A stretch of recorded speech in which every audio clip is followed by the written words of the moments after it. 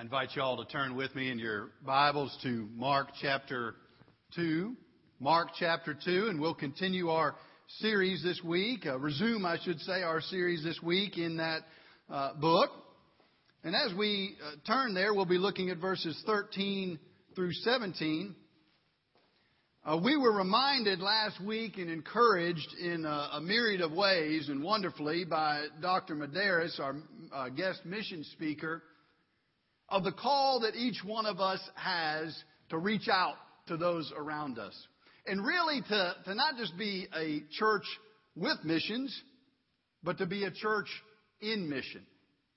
Not just as individuals to support missionaries, but to live missionally. To think about ourselves as called by God in that way. And as we turn to these verses today, then, what I want to focus in, there's certainly a reminder here of that same theme we heard presented wonderfully last week. I want us to consider what it is that holds us back. One of the biggest things that holds us back from really being able to engage, to initiate, to reach out, to connect with those who are lost, who are caught up in sin, and who are broken in our world. And that is a glaring spiritual disease that probably all of us face in some form or fashion, that of our own self-righteousness. Our own self-righteousness. Jesus challenges this in these verses and invites us not only to be helped in our ability to connect with those around us who are lost and hurting, but to be able to connect with the living God more deeply by realizing our struggle in this area. So I invite you to stand with me then as I read aloud and you read along silently Mark chapter 2, verses 13 through 17. Jesus went out again beside the sea, and all the crowd was coming to him, and he was teaching them. And as he passed by, he saw Levi, the son of Alphaeus, sitting at the tax booth. And he said to him, "Follow me." And he rose and followed him. And as he reclined, Jesus did, at the table at his house, many tax collectors and sinners were reclining with Jesus and his disciples, for there were many who followed him. And the scribes of the Pharisees, when they saw that he was eating with sinners and tax collectors, said to his disciples, "Why does he eat with tax collectors and sinners?" And when Jesus heard it, he said to them, "Those who are well have no need of a physician, but those who are sick. I came not to call the righteous, but sinners." You may be seated. And let me pray again for our time in God's Word. Father, your Word, we are reminded in the Scriptures, pierces into bone and marrow and joints. It goes deeply into our lives. And we ask, Lord, that it would do that today, that you would cut through the thick skin of the self-righteousness that we are all probably plagued with in some way or another. And Lord, that you would open us up so that we might experience your grace more deeply. We want that. And also, Lord, that we might be that much more effectively used for your kingdom purposes in this world to reach those who you desire for us to reach. We pray this all in Jesus' name. Amen. I want to open with a question this morning. And it is a thorny one. If Jesus Christ attracted notorious sinners and repelled the righteous, why is it that we, including myself, in the American evangelical church so often repel notorious sinners and only attract the righteous? Did you get the question? Let me ask it again, because it's a big one for us, and it's what we're going to camp on this morning. If Jesus Christ attracted, drew in, and reached out and connected with notorious sinners, and instead often repelled the very righteous people of His day, why is it that we do the exact opposite so often? Now, I understand, and we'll include this in the program. I'll say this right off the bat, what John says in his gospel, that those who are in darkness love the darkness often and hate the light. And certainly what Paul says in the letter to the Corinthians, that depending on where a person is positioned to God, that sometimes the gospel is a pleasing aroma, smells wonderful, and sometimes it's a foul stench. So I understand that there's an issue on the receiving end of things for the grace of God. But it's probably not simply a one-way street when we think about it, is it? Could it also be that we who are called to engage and connect with those who are stuck in all manner of sin and wrestling perhaps with the same sins that we're wrestling with in our own lives, could it be that we're called to connect and that our self-righteousness is putting up a huge barrier? Self-righteousness, is a little bit like bad breath, isn't it? You don't realize you've got it, but everybody else around you does. Jesus is going to challenge us with this morning. And He challenges us in this way. If you want to follow along in the worship guide, you can. There's a few quotations I'll be noting later that you might want to look at. The main idea I believe God has for us this morning is that Jesus comes for the unrighteous. So we ought to seek to get out of our life as much as possible the self-righteousness that's so prevalent, and seek the unrighteous. If you know anything about the tax collectors, if you ever heard a sermon about it or just generally familiar with the Bible, you know that these tax collectors in Jesus' day weren't just sort of a annoying bureaucrat holed up in an IRS building. My apologies if you work for our federal government. That's not what they were. These folks were despised. And in fact, when you contrast them, we're just a couple chapter or so away from when Jesus called the other disciples. The plain people, the fishermen. Those guys were plain, the other disciples. Now Jesus is calling this guy, he's pagan. Those guys were mediocre. This guy would have been viewed as just plain mean. The tax collectors lined their own pockets from what they took from people. So their whole practice was kind of inherently sinful, deceitful, unjust. That was part of the program of being a tax collector. They didn't even let them in the synagogue. And the despising extended not only to themselves, but also to their families, to their children as well. Very disliked people. So much so that, like a number in our culture that feel repelled and maybe are caught up in various sin, they found other people that they could sort of commiserate with. And Jesus says that. You got the tax collectors and the sinners. You ever notice they're always together in the Bible? These folks found some other people that at least they could hang out and feel some level of comfort with. I don't know that it would have quite gone this far, but to help get us in the mindset to understand how despised these people were, think about the kind of visceral reaction that the word pedophile brings to us. And I think you could almost apply that same degree to the term tax collector in the ancient world.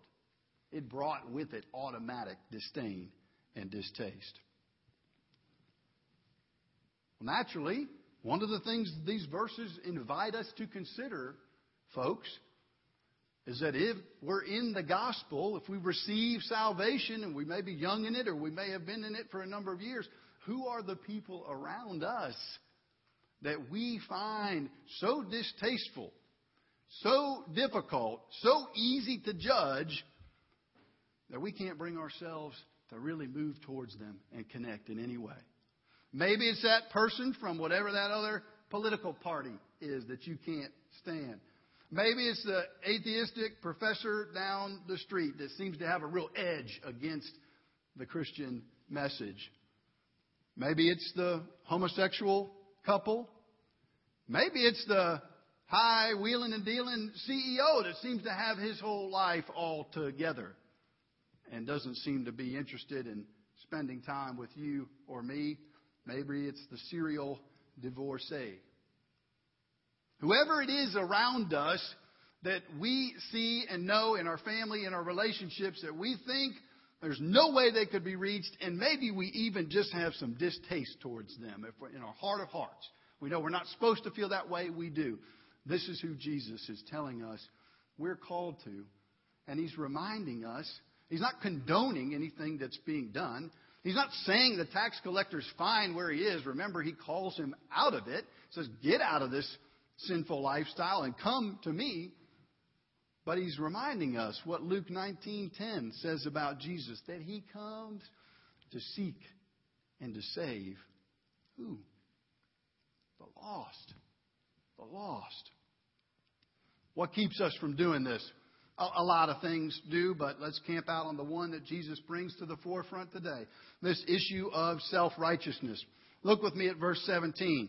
The Pharisees are asking Him about this question. Again, we don't really like the Pharisees too much in our day either. They don't sit well with us. But guess what? They were very popular in Jesus' day. They were looked highly upon. They were the lay leaders of the church, and they were respected folks. So these Pharisees come, and they want to know, what's the deal? Why is He associating with these people? And Jesus says in verse 17, those who are well don't need a doctor, but those who are sick. I came not to call the righteous, but sinners. Is He trying to tell the Pharisees that there's really two classes of people in the world? Those who need Jesus and those who don't? No, He's trying to get right in their face and say, I came for sinful people, for people who realize that they need me, that they need my grace.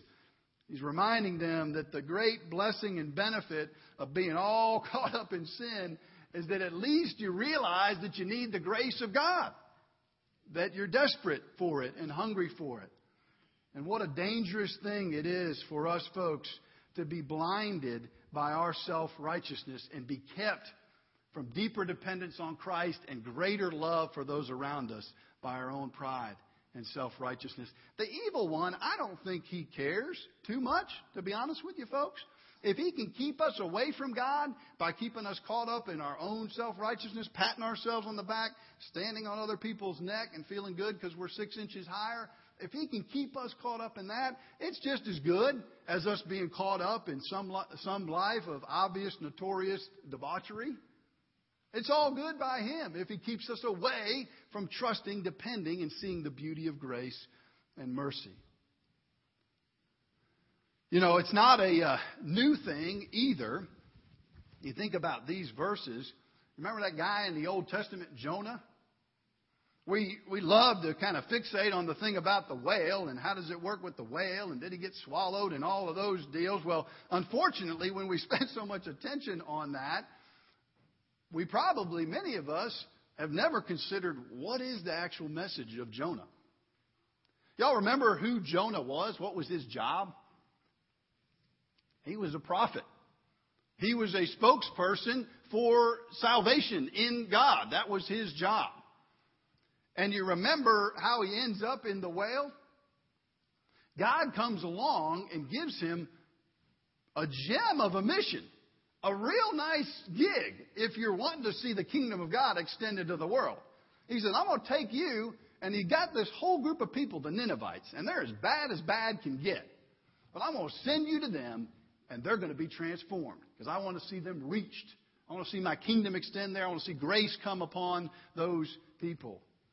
Jonah, instead of doing what you would think a prophet of God would do, he gets on orbits and logs in and gets the quickest ticket to the opposite side of things, to Tarshish, headed that way.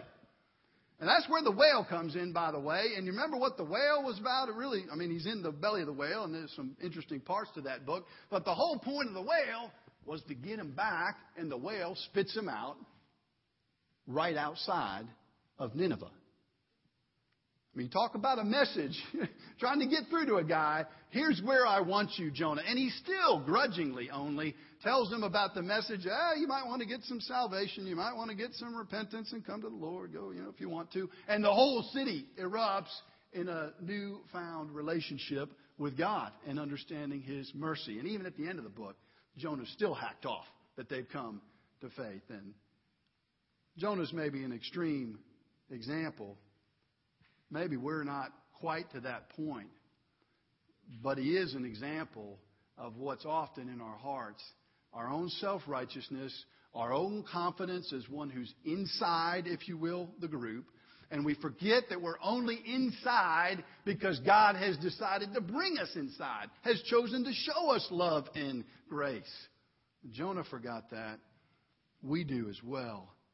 And so we miss the opportunities that God gives us to love on the unlovely in our world. Tim Keller comments on it. You can find that in your worship guide if you want to read along with me. He sums it up this way. He says, a self-righteous person has a woefully inaccurate estimate of his or her own sin and how deep it goes. He or she also demonstrates a lack of knowledge of who God is. Don't understand ourselves, we don't understand God. Seeing neither His holiness, purity, or hatred of sin. The self-righteous person, contrary to what they may believe, is actually far from godly. Genuine growth in godliness takes place when people become more aware of their sin, not less so. Growth in godliness makes individuals more humble, more willing to associate with people with less perfect backgrounds. Self-righteousness has the opposite effect. We are called to seek the unrighteous. And so if we can begin, by God's grace, to put some of this self-righteousness out of our lives, to see ourselves change deeply, to understand the gospel of grace more fully for ourselves, then we can be used to seek the unrighteous. And when we think of that, I want to show you one other passage that directly relates to this, and it's in Luke. Matthew, Mark, Luke. And I would invite you to turn there with me because I want to read a couple of these verses for us. Luke 15 begins in a similar place, really, to the passage we're looking at this morning. Luke 15, verse 1, it says, now the tax collectors, and guess who? The sinners, were all drawing near to him, Jesus. And the Pharisees and scribes grumbled, saying, this man receives sinners and eats with them. So this was a routine Jesus had to get in to explain this deal. Here he gives a much more lengthy explanation than in Mark. We don't have time to read through all of it. First illustration he gives is he said, a shepherd with some sheep. He's got 100 of them. He loses one. He goes out to find that lost sheep. Jesus is saying that's the business we ought to be in. Have you ever thought about that? It doesn't actually make sense to me. If you lost one, you'd say, I lost one, got 99, still here. I hate to go running out there and lose some more while the 99 are over here. But Jesus actually says, go get that sheep. He talks about a woman that loses a coin, and she looks around for a coin, and this is more about our attitude, what our attitude ought to be. When we see people around us, do we have a heart to judge them, or do we have a heart to see them come into the kingdom and rejoice? The woman who finds the coin, it says in verse 9, she says, rejoice with me, because I found the coin that I lost. And then Jesus says, just so, I tell you, there is joy before the angels of God over one sinner who repents. Then there's this little old tale that's one of the more familiar stories from the Bible, but that is largely, in our culture, misnamed. It's called the prodigal son. But if you read it well, and I commend to you Tim Keller's book, The Prodigal God, that's all about these verses in Luke 15. If we read it carefully, we'll realize there's not one son that's needing God's grace and mercy. There's two in this passage. And you remember, if you're at all familiar with this story, that the younger son takes the father's inheritance, essentially looking at his father in the eye and saying, I wish you were dead so I could go ahead and have your money right now. The father, by some gracious means, gives that to him, those resources. The son goes, squanders it all, ends up in a pigsty, and realizes that he needs something. His self-righteousness has been broken down, and he sees his desperate need for the love and mercy of his earthly father. And the parallel to the heavenly Father is obvious for us. In verse 21, we begin reading of Luke 15. And the son comes back to the father and said to him, Father, I've sinned against heaven and before you. I'm no longer worthy to be called your son. But the father said to his servants, Bring quickly the best robe. Put it on him. Put a ring on his hand. Shoes on his feet. Bring the fattened calf and kill it, and let's eat and celebrate. For this son was dead and is alive again. He was lost and is found. And they began to celebrate. There's another guy in this passage, though, isn't there? The older brother. He's not just the older brother and follows the typical older brother, younger brother pattern and being more obedient and being more faithful, and the younger brother being a little bit more frivolous and carefree. But the spiritual analogy is here as well. He's the older brother in the sense that his self-righteousness is almost overpowering. Look at verse 25 with me. It says, Now the older son was in the field. And as he came and drew near to the house, he heard music and dancing. And he called one of the servants and asked what these things meant. And he said to him, the servant did, Your brother has come. Your father's killed the fattened calf, because he's received him back safe and sound. But he was angry, and refused to go in. His father came out. Notice the father comes out to both of the brothers. His father came out and entreated him, but he answered his father, Look, these many years I've served you, and I've never disobeyed your command, that you never gave me a young goat, that I might celebrate with my friends. But when this son of yours came, who's devoured your property with prostitutes, you killed the fattened calf for him. And the father said to him, Son, you are always with me, and all that is mine is yours. It was fitting to celebrate and be glad, for this your brother was dead and is alive. He was lost, and he is found. What keeps us from engaging and connecting in a deep way with those around us that need the grace and mercy of God? Folks, one of the worst things for us, one of the things that plagues us most, is this barrier of self-righteousness that makes us think that we've got it all coming to us and causes us to forget that we are lost in and of ourselves. We need mercy and grace in and of ourselves. That Jesus came for us, the unrighteous and the sinners. And He desires to use us in the lives of those around us. Let's pray. Let's pray here in just a minute. That God would be changing our hearts. That we'd understand the gospel in deeper and deeper ways in our lives. And so that we would actually connect with those who need the gospel, instead of being such a barrier in between us. Let's pray that way. Oh, Father, we do pray, Lord, that you would work in our hearts and lives. And we confess, as we read these passages, I know, Lord, I see so much of that older brother in me. Oh, Father, I pray that instead you would work in our hearts a desire, a passion, a longing to see those around us as those in need, as those who need your mercy, and not as those that we would judge or that we would use to prop ourselves up, Lord. Oh, Lord, you chose not to give us our rights. Our rights before you, Lord, without Christ are condemnation, are separation from you. You've been so gracious to welcome us into your family. How, Lord, is it then that we pull the door closed behind us? Father, let not that be the case for us.